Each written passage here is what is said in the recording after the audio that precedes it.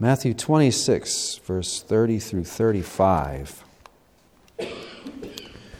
When they had sung a hymn, they went out to the Mount of Olives.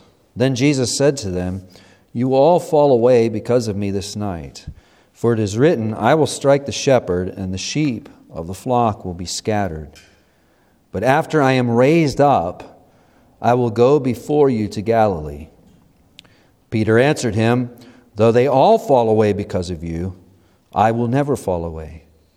Jesus said to him, "Truly I tell you, this very night before the rooster crows, you will deny me 3 times. Peter said to him, "Even if I must die with you, I will not deny you." And all the disciples said the same. Heavenly Father, Lord, we look to you in this hour, and we ask, O Lord, that you would teach us, that you would guide us, that you would lead us, that you would do your work, O Lord, that work that only you can do. Change our hearts, O Father. Make us like our Lord and Savior Jesus, we pray. In His precious name, amen. When we read the text that we've come to, there's somewhat of a danger to lose sight of the context of this passage. There are so many things going on this night that as we read along in the gospel, it's easy to forget that this is all taking place on the same evening. It's all taking place, for the most part, in the upper room. And even as we continue to read, next week's passage takes place on the same evening. We've seen this has been a very eventful evening, hasn't it? Last week we looked at the institution of the Lord's Supper. That took place. And if we might think of the Gospel of John, if you're familiar with it, the foot washing that Jesus does, that example of servant leadership that he does, takes place on this evening. The instruction that we get in chapters 14, 15, and 16 of John all take place on this evening. And here we are, we have yet another story taking place on this evening. And when we come to verse 30, we see that when they had sung a hymn, the hymn that they probably sang, most likely, I think in all probability that they sang, at least the last one, was Psalm 118. That is typically what would be sang at the conclusion of the Passover, the conclusion of the meal. Psalms, really more specifically, Psalms 115 through 118. So it's in all likelihood, Jesus sang Psalm 118 as they left that upper room. And that's significant. You'll recall a few weeks ago when we looked at Psalm 118. That's significant. That would have been the last song that Jesus sang during his earthly ministry. We are told that they sang a hymn, and then they went out to the Mount of Olives. They go off to the eastern side of Jerusalem. They cross what's known as the Kidron Valley. If you look at a map of Jerusalem, you'll see that valley that's along the eastern side of the city. They cross that valley, and they make their way to the Mount of Olives, which really all they do is they come to the foot of the hill, if you will, to the foot of the mount, to what's known as the Gethsemane Grove. And that is significant because that will be the context of the passage we look at next week. Some have heard of the Garden of Gethsemane that takes place there. So they're leaving the upper room at this point. They're making their way to the Gethsemane Grove. And verse 31, Jesus says to them, "You will all fall away because of me this night." A startling claim, isn't it? Imagine if we were all the disciples and Jesus would say that to us. "Listen, everyone, you're going to fall away tonight." That would be horrifying news, but it isn't the first horrifying news that they have received that night, is it?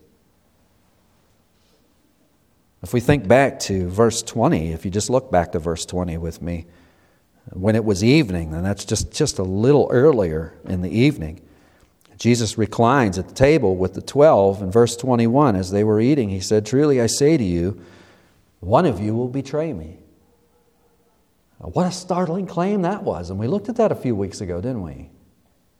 Imagine sitting around the table, you're enjoying the Passover with the Lord that you love, and you're with your brothers in the faith, And Jesus drops that bomb. One of you will betray me tonight. And we're told that the disciples are shaken. Obviously, they're asking themselves, is it I? We can only kind of imagine the butterflies that would grip our stomach. Far more than butterflies. Is it I? Who's going to do such a thing? Who's going to do such a heartless and cold thing? Who's going to do it? It's not me, is it? And the dust of that has hardly even settled when Jesus drops word in verse 31 that you're all going to fall away because of me this night. They're going to fall away. Why are they going to fall away? Because of Jesus. It's a pretty rough evening, isn't it? Pretty rough evening for the disciples. It's going to be far worse for Jesus, isn't it? Well, Jesus explains what's going to happen as he continues in verse 31. He says, "For it is written." And when we see those words, "for it is written," what is that telling us? That's telling us that Jesus is quoting Scripture. And at this point in time, what is Jesus quoting? He's quoting the Hebrew Bible, which is our Old Testament. He's quoting from the Old Testament. "For it is written, I will strike the shepherd, and the sheep of the flock will be scattered." Here Jesus is quoting from Zechariah chapter 13 and verse 7, and he's applying that verse to the event that is about to take place. He's applying that verse to what Jesus is about to undergo. And I think it would be profitable for us if we just took a minute, stuck our bulletins in Matthew 26, and if you turn to the left, after Matthew, you'll come to Malachi. Malachi is just a short little work of only 4 chapters, and then you'll come to Zechariah. Go to Zechariah 13. It's on page 799 if you're using the church's Bible. And look at verse 7. Zechariah 13 and verse 7. We'll just pause a minute while those pages are turning. Zechariah 13 verse 7. What do we read there?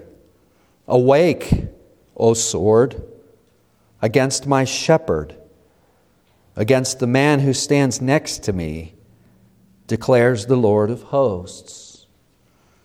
Well, let's study that passage for a moment. Let's ask a few questions of it. Who's speaking here?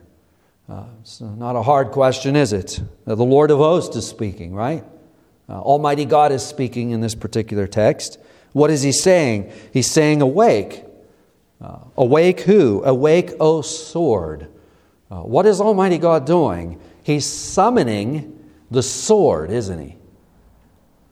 Okay. Who is He summoning the sword against? My shepherd. Against the man who stands next to me. If you have a King James translation out, it's against my fellow. If you have a New American Standard, it's against my associate.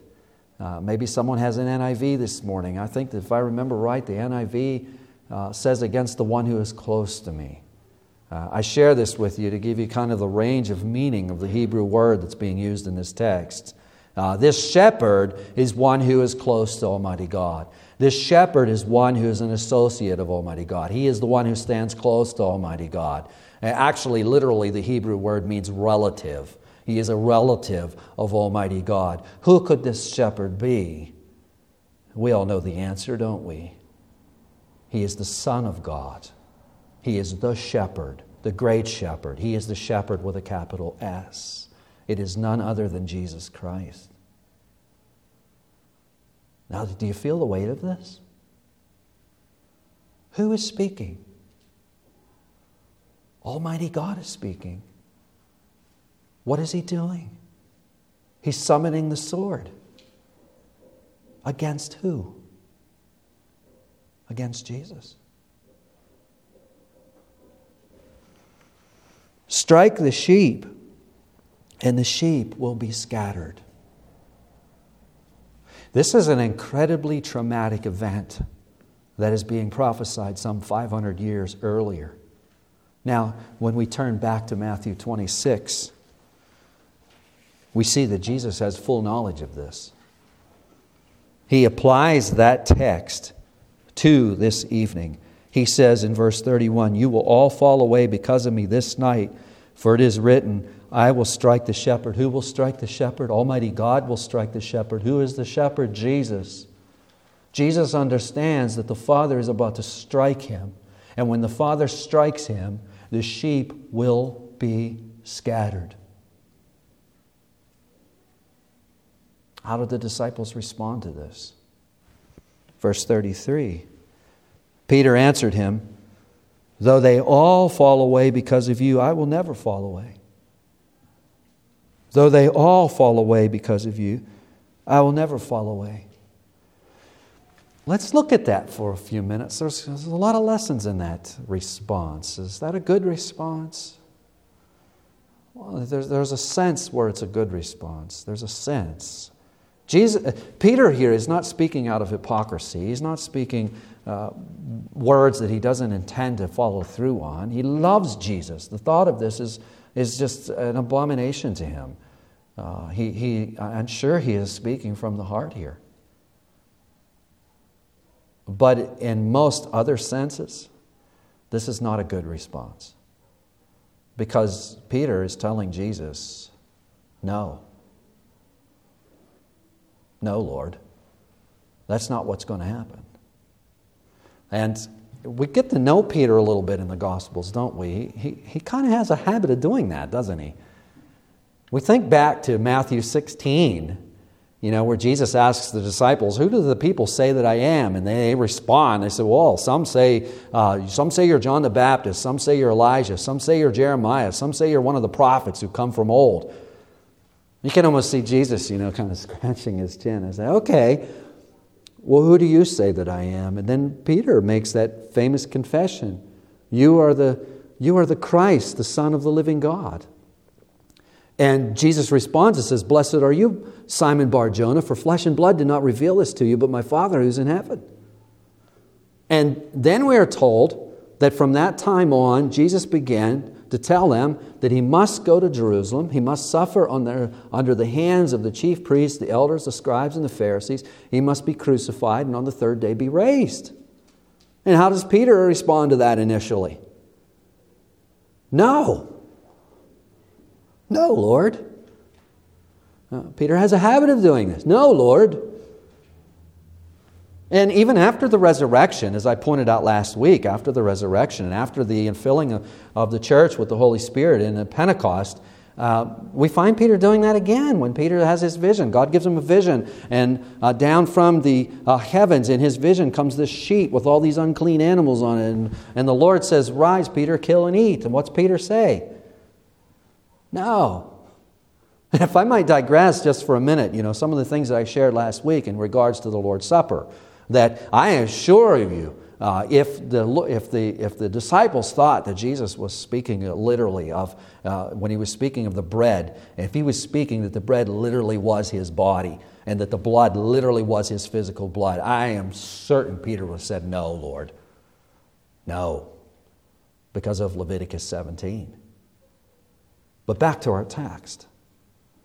Jesus says, "You're all going to fall away because of me this night." Peter says, "No." But notice that Jesus is also quoted from Scripture. He's also quoting from the Holy Scripture. He's also saying that the Word of God says that tonight you're going to fall away. And Peter still says no. So Peter is saying no to Jesus. He's also saying no to the Bible. He's saying no to the Word of God, which is really one and the same thing, isn't it? For Jesus is the eternal Word. I mean, we can't say no to Jesus and yes to the Bible. The words of God are the words of God. What else is Peter doing here? Notice how he responds. Peter says, "No, Jesus, no Scripture. Though they all fall away because of you, I will never fall away." What's Peter saying? You can almost see him looking around and saying, "Well, as I look around here, I kind of see some characters here that, I can kind of see that guy falling away. I kind of see what you mean now that you bring it up, and then maybe some of these other characters are going to fall away, but not me. It's not going to happen to me. Never going to happen to me." What's he doing? He's exalting himself above the rest, isn't he? We see it's a very proud statement, isn't it? And again, I say Peter really means this. Peter's not speaking out of hypocrisy here. He loves Jesus. He's saying the same thing the rest of us would be saying. But the problem is he's looking at his own strength. He's drawing on his own strength. Self-sufficiency is the enemy of our walk with God. And he's speaking and he's responding out of foolish self-sufficiency as he says these things. Jesus fully understands. What's he saying? Jesus says in verse 34, he says, truly, notice the word truly. In the Greek, it's amen. It's the word we get amen from. Truly, I tell you, this very night before the rooster crows, you will deny me 3 times. Uh-oh. Jesus is putting a time frame on this. He loosely put a time frame on it in his first declaration, but here he's really putting a time frame on it. It's going to be this night. It's going to be before the rooster crows. He's also speaking to the extent of this denial. You say you're not going to deny me, Peter. You're going to deny me 3 times before the rooster crows. We might even say, you're going to deny me 3 times before the alarm clock sounds off. How's Peter respond? Peter said to him, even if I must die with you, I will not deny you. And we read there that all the disciples said the same thing. Peter ups the ante. Oh, he's determined in his own strength. He's determined that he will not do such a thing. Well, what's going on here?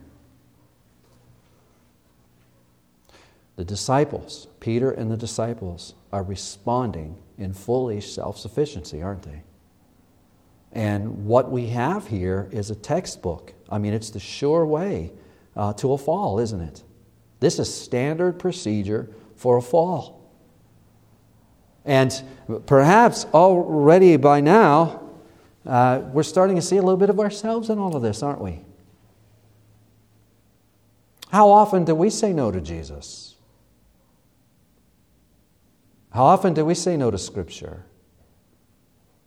Well, I realize that Jesus says this, and I realize that Scripture says this, but I'm going to be okay. I got this covered.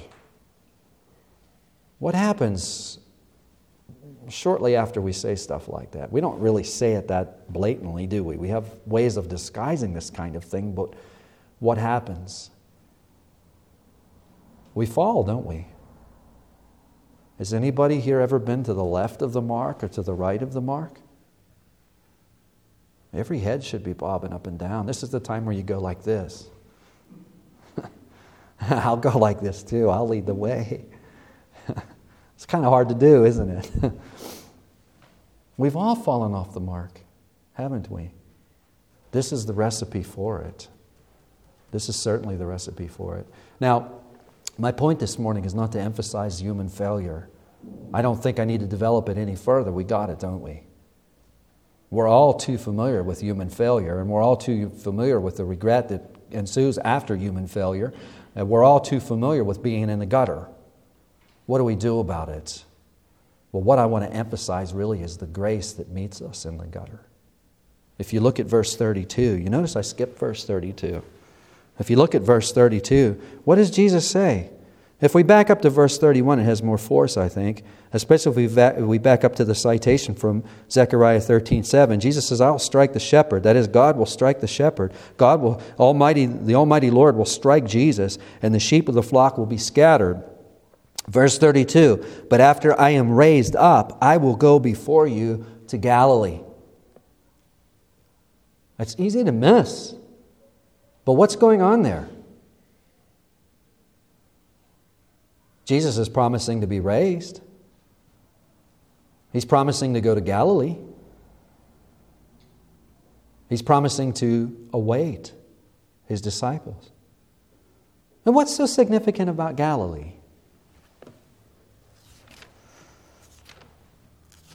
Let's read a couple verses from Matthew 4. It's been such a long time since we were back in Matthew 4. But I see you're all turning there. If you turn back to Matthew 4 to verse 12.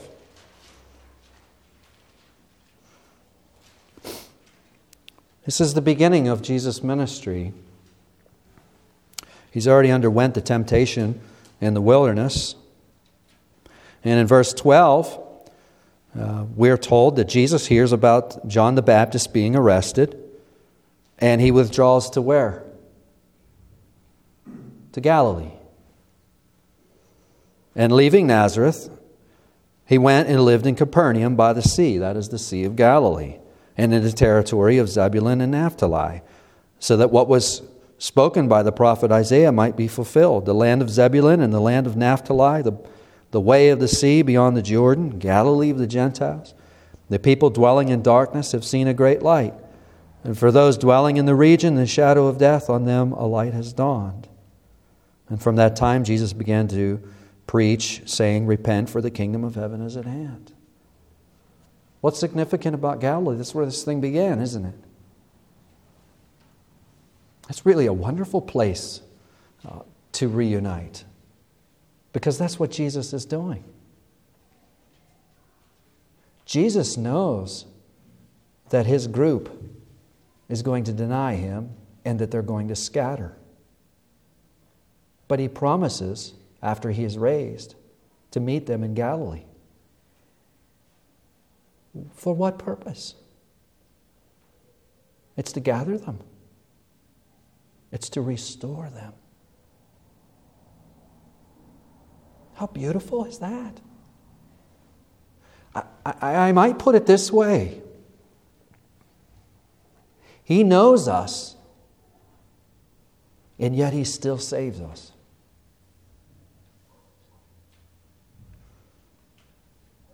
We like to be noticed. Most of us do. Some of us more than others. But one thing that we're very shy about is being known. And there's a good reason for that. There's a lot of ugly things in here, isn't there? There's a lot of ugly thoughts in there, isn't there? There's a lot of tendencies. We think things sometimes we can't even imagine we thought that. We think it and we think, how can I even think that? And we say things and we think, how could I have just said that? There's a lot of ugliness in there that we do everything we can to try to hide. Here's something very beautiful. Jesus knows it all. Yet, he still saves us. He knows you. He still saves you. What a wonderful message to come from our Lord and Savior, Jesus Christ. Let's apply it a little bit further and we'll close. When we have fallen to the left or to the right, what should be our procedure? We see the procedure for falling. We got that, right? What's the procedure for getting back up? Let's snoop ahead a little bit. If we go to chapter 8, we're going to kind of snoop at where we're headed. If you go to chapter 28, Jesus is now resurrected. And if we look at verse 9, chapter 28, verse 9, Jesus meets a few of his disciples. He says, greetings. And they came up to him and took hold of his feet and worshipped him. And then in verse 10, Jesus said to them, do not be afraid. Go and tell my brothers to go to Galilee, and there they will see me. Jesus saying, do not be afraid. I think I can hear Peter saying, what? What do you mean don't be afraid? Do you realize what I did? You realize what I did? I denied him. I didn't just do it once. I did it 3 times. How can I go and see him? How can I even face him? We think of the disciples saying, we scattered like cowards. How can we go see him? Think of what we did. And what's Jesus' word to us? Greetings. It's not that he doesn't care. It's not that it doesn't matter what we do. It's not that he hasn't been displeased by it. It's his grace. When we have fallen to the left and we have fallen to the right, this is the procedure. Hightail it to Jesus. Get to Galilee, we might say. And don't take me literally on that. Don't get on a plane and head to Galilee. And in fact, it's kind of dangerous over there these days. We don't need to go to Galilee. If we're a believer in Christ, the Holy Spirit dwells in our hearts. There's our Galilee. There's where we can start all over again. Back where it all began. Isn't that beautiful? And unless we understand this, we're going to live with worldly regret, which the Apostle Paul tells us produces death. Worldly regret produces death. But godly grief, yes, Peter denied Jesus 3 times. And yes, Peter had to repent of that. But yes, Jesus was restored. Yes, all of the disciples scattered under the threat that was coming. But they all repented. They all were restored. If we fall into the left or we fall into the right, hightail it to Galilee. Don't be afraid. And if we've never come to Jesus, if we've got to come to Him, same. Go to Galilee. That's where it began. What did Jesus preach there when His ministry began? Repent and believe, for the kingdom of heaven is at hand. That's our work. That's always our work. Repent and believe. But the message we need to leave here with this morning is Jesus knows you, yet He still saves you. Heavenly Father, oh Lord, what do we say in response to such great news as this, the news of the gospel, that, Lord, you know us and you know us so perfectly. Yet, Lord, you are still more than willing to save us for the joy that was put before you, O Lord. You went to Calvary's cross to save the likes of us. Oh, Father, we thank you, we praise you. Change our hearts by this truth, we pray, in Jesus' name. Amen.